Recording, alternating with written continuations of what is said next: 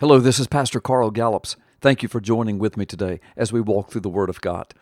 Today is a second part of a several-part series on the truth, the biblical truth and the scientific truth about homosexuality, and especially the falsehood that somehow the Bible actually supports homosexuality. Now, last week we discovered that literally from Genesis to Revelation, the Bible has a lot to say about homosexuality, and that the Bible calls it sin, from Old Testament to New Testament.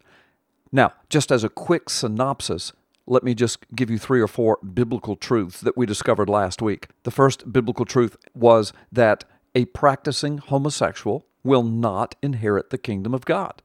One who refuses to repent and to come out of this lifestyle that God calls evil. The second biblical truth that we discovered after examining the Scriptures in their context, there is not a single instance of a positive thing said about homosexuality or a homosexual person anywhere in the Scriptures. A third and profound biblical truth is that there is not a single instance anywhere in the Scriptures of a homosexual relationship being uplifted as an example of godliness or God's plan for marriage. Not a single instance. And then another biblical truth. The Bible simply does not support homosexuality as a godly lifestyle or an acceptable alternative.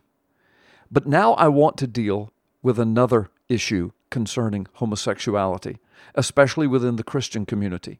We often hear people say, well, Jesus never said anything about homosexuality, therefore it must be okay. One of the most famous quotes, I think, regarding this comes from former President Jimmy Carter. As quoted in the Huffington Post back in 2012, Jimmy Carter is quoted as saying, quote, Jesus never said a word about homosexuality. In all of his teachings about multiple things, he never said that gay people should be condemned. I personally think it is very fine for gay people to be married in civil ceremonies. Well, the presence of homosexuality within world cultures is as old as the book of Genesis. It seems, however, though, that when God brings His judgment upon a culture concerning homosexuality, it's not so much because of the presence of individual homosexuals within that culture as it is because of the acceptance of or the celebration of the lifestyle within that culture. This certainly seems to have been the case for Sodom and Gomorrah as well as for the days of Noah just before the flood. Now, corresponding to the rise of the activist homosexual agenda in the United States particularly, is a teaching, as I said, that's permeating the Christian world. The argument is often stated that since Jesus never mentioned homosexuality, nor did He specifically condemn it, then homosexuality must be legitimate in Jesus' eyes. Emo Phillips, a famous American stand-up comedian, tells a joke that I believe addresses the mindset of that statement. When I was a kid, Emo says, I prayed every day for a bicycle. I never got one. Then I realized the Lord doesn't work that way. So I just stole one and I asked Him to forgive me. Emo Phillips has nailed the world's modus operandi on the head concerning this radical homosexual movement and the falsehoods that it portrays. In other words, if life doesn't fit what you think the Bible really says, then just do what you want to do anyway, and then change the interpretation of what the Bible says. And that's exactly what has happened. So let's get to the question of the moment. Did Jesus ever condemn, discourse upon, or even give a passing mention to homosexuality? Of course, the one who espouses this false teaching that Jesus did not usually begins by saying that they discount both the Old Testament and the writings of the Apostle Paul, and they adhere only to the 4 Gospels. Well, how convenient. But in so doing, they think they have found a convenient way to justify the homosexual lifestyle from the Bible. First of all, the discombobulation that one must use to reach this illogical conclusion is absolutely astounding, and it ought to be the first dead giveaway of the falsehood of that proposition. But secondly, let us examine the question on its face. Did Jesus ever say anything in the 4 Gospels that would condemn the homosexual lifestyle or homosexual marriage? As it turns out, yes, He did say some things that would condemn the homosexual lifestyle. Let me begin with Matthew chapter 19, verses 4 through 5. In that passage, Jesus is answering a question from the Pharisees regarding divorce. However, His answer is quite revealing concerning the entire issue of sexuality, the purpose of sexuality, marriage, and the proper form of marriage. Following are the words of Jesus. And Jesus answered them and said unto them, Have you not read that he which made them at the beginning made them male and female? And he said, For this cause shall a man leave his father and mother, and shall cleave to his wife, and the two shall become one flesh. You see, in this passage, Jesus upholds creation, male and female sexual relationships within a marriage, male and female marriage, and procreation as a part of male and female marriage, and he upholds the sanctity of male and female marriage and sexual relationships. His answer is a blanket and purposed ignoring of anything outside of God's standard for sexuality and marriage. This truth cannot be legitimately explained away. Certainly homosexuality existed within the Roman Empire in Jesus' day, but he didn't even mention it, didn't even come close to mentioning it when examining legitimate sexual relationships and legitimate marriage relationships. But Jesus becomes even more direct concerning the issue of homosexuality in the four Gospels. In John chapter 5, verses 46 through 47, Jesus tells his detractors that unless one holds to the writings of Moses, which are the first 5 books of the Bible, that one cannot fully know or understand the truth or Jesus himself. Here's what Jesus said, For had ye believed Moses, you would have believed me, for he wrote of me. But if you believe not his writings, how shall ye believe my words? Of course, in the first 5 books of the Bible, which Jesus said you have to believe in order to understand him, we read of the days of Noah and Sodom and Gomorrah, and we read the blanket condemnation of homosexuality as perversion. We find these in Genesis and Leviticus. Oh well, so much for throwing out the Old Testament to legitimize homosexuality, because Jesus said you've got to have the Old Testament, particularly the first 5 books, in order to understand him and his teachings. But wait, Jesus spoke even more directly concerning the matter of homosexuality. Jesus pointedly addressed the destruction of the openly celebrating homosexuality, the cities of Sodom and Gomorrah. In Luke chapter 17, verses 28 through 32, and in Matthew chapter 10, verse 15, and chapter 11, verse 24, and in Mark chapter 6, verse 11, in these Bible verses, Jesus mentions the destruction of Sodom and Gomorrah as an example of sin and why God is bringing his wrath. And the presenting sin that brought about the destruction of those cultures was homosexuality. We get our word sodomy from the specific sin presented in this portion of Scripture. Likewise also, as it was in the days of Lot, Jesus said, They did eat, they drank, they bought, they sold, they planted, they builded, but the same day that Lot went out of Sodom, it rained fire and brimstone from heaven and destroyed them all. Even thus shall it be in the day when the Son of Man is revealed. Consider these words, these somber words found in the book of Jude.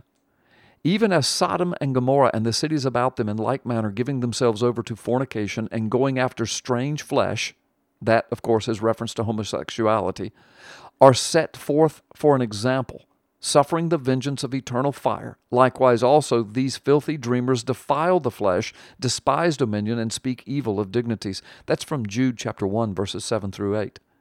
So 3 of the 4 Gospels contain quotes from Jesus about the sinful condition of Sodom and Gomorrah and the destruction that the celebration of homosexuality wrought upon them.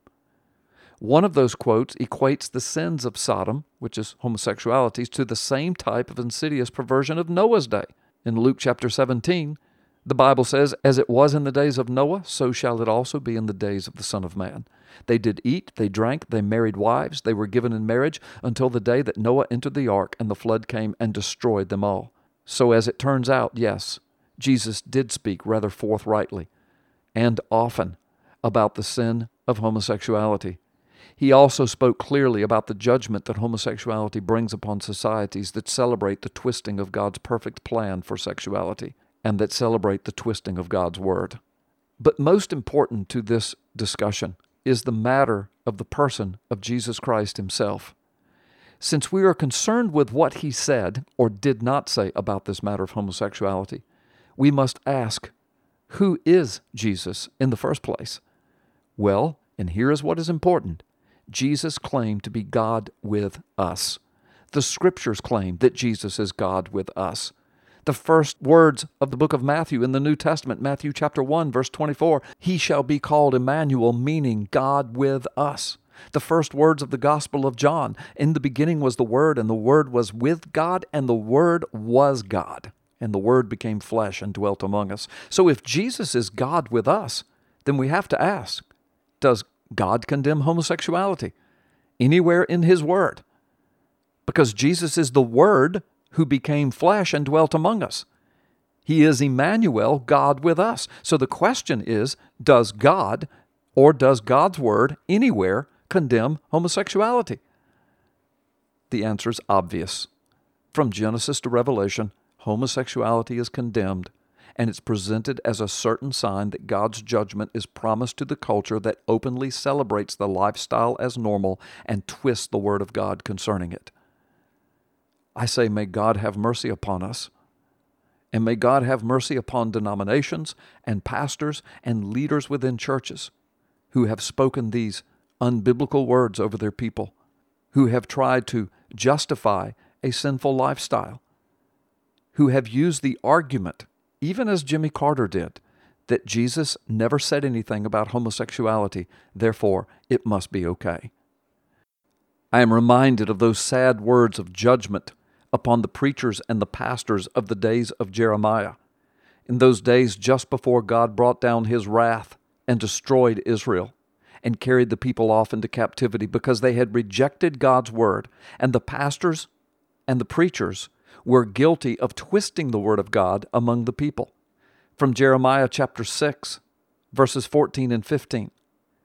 The pastors have also healed the hurt of my people only slightly by saying, peace, peace, when there is no peace. Were they ashamed when they had committed abomination? No, they were not at all ashamed, nor did they even know how to blush. Therefore they shall fall among those who fall. At the time I punish them, they shall be cast down, says the Lord.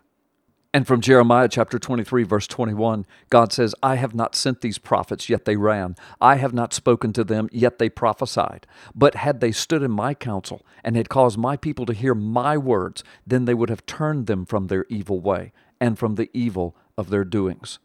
Sobering words for pastors and for leaders of God's people. Now for the good news. Once we understand the correct and contextual biblical position in this matter, we also discover that homosexuality is not the unforgivable sin.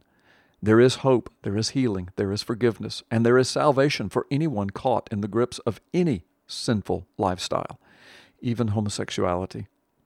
Jesus Christ extends His love and His forgiveness to anyone. The Bible says if one would repent or turn away from their sin and call upon Him as Lord, just like the woman caught in the act of adultery in John chapter 8, the repentant homosexual can then hear Jesus say, neither do I condemn you. Go and sin no more. There is hope, there is healing, there is forgiveness at the foot of the cross. Jesus' hands are extended. If you are listening to this today and you're struggling with this particular sin, or you know someone who is, I pray that God has used this now to equip you with the truth so that you can minister the truth of the love of Jesus to them. This has been a word for you from the Word of God by Pastor Carl Gallups.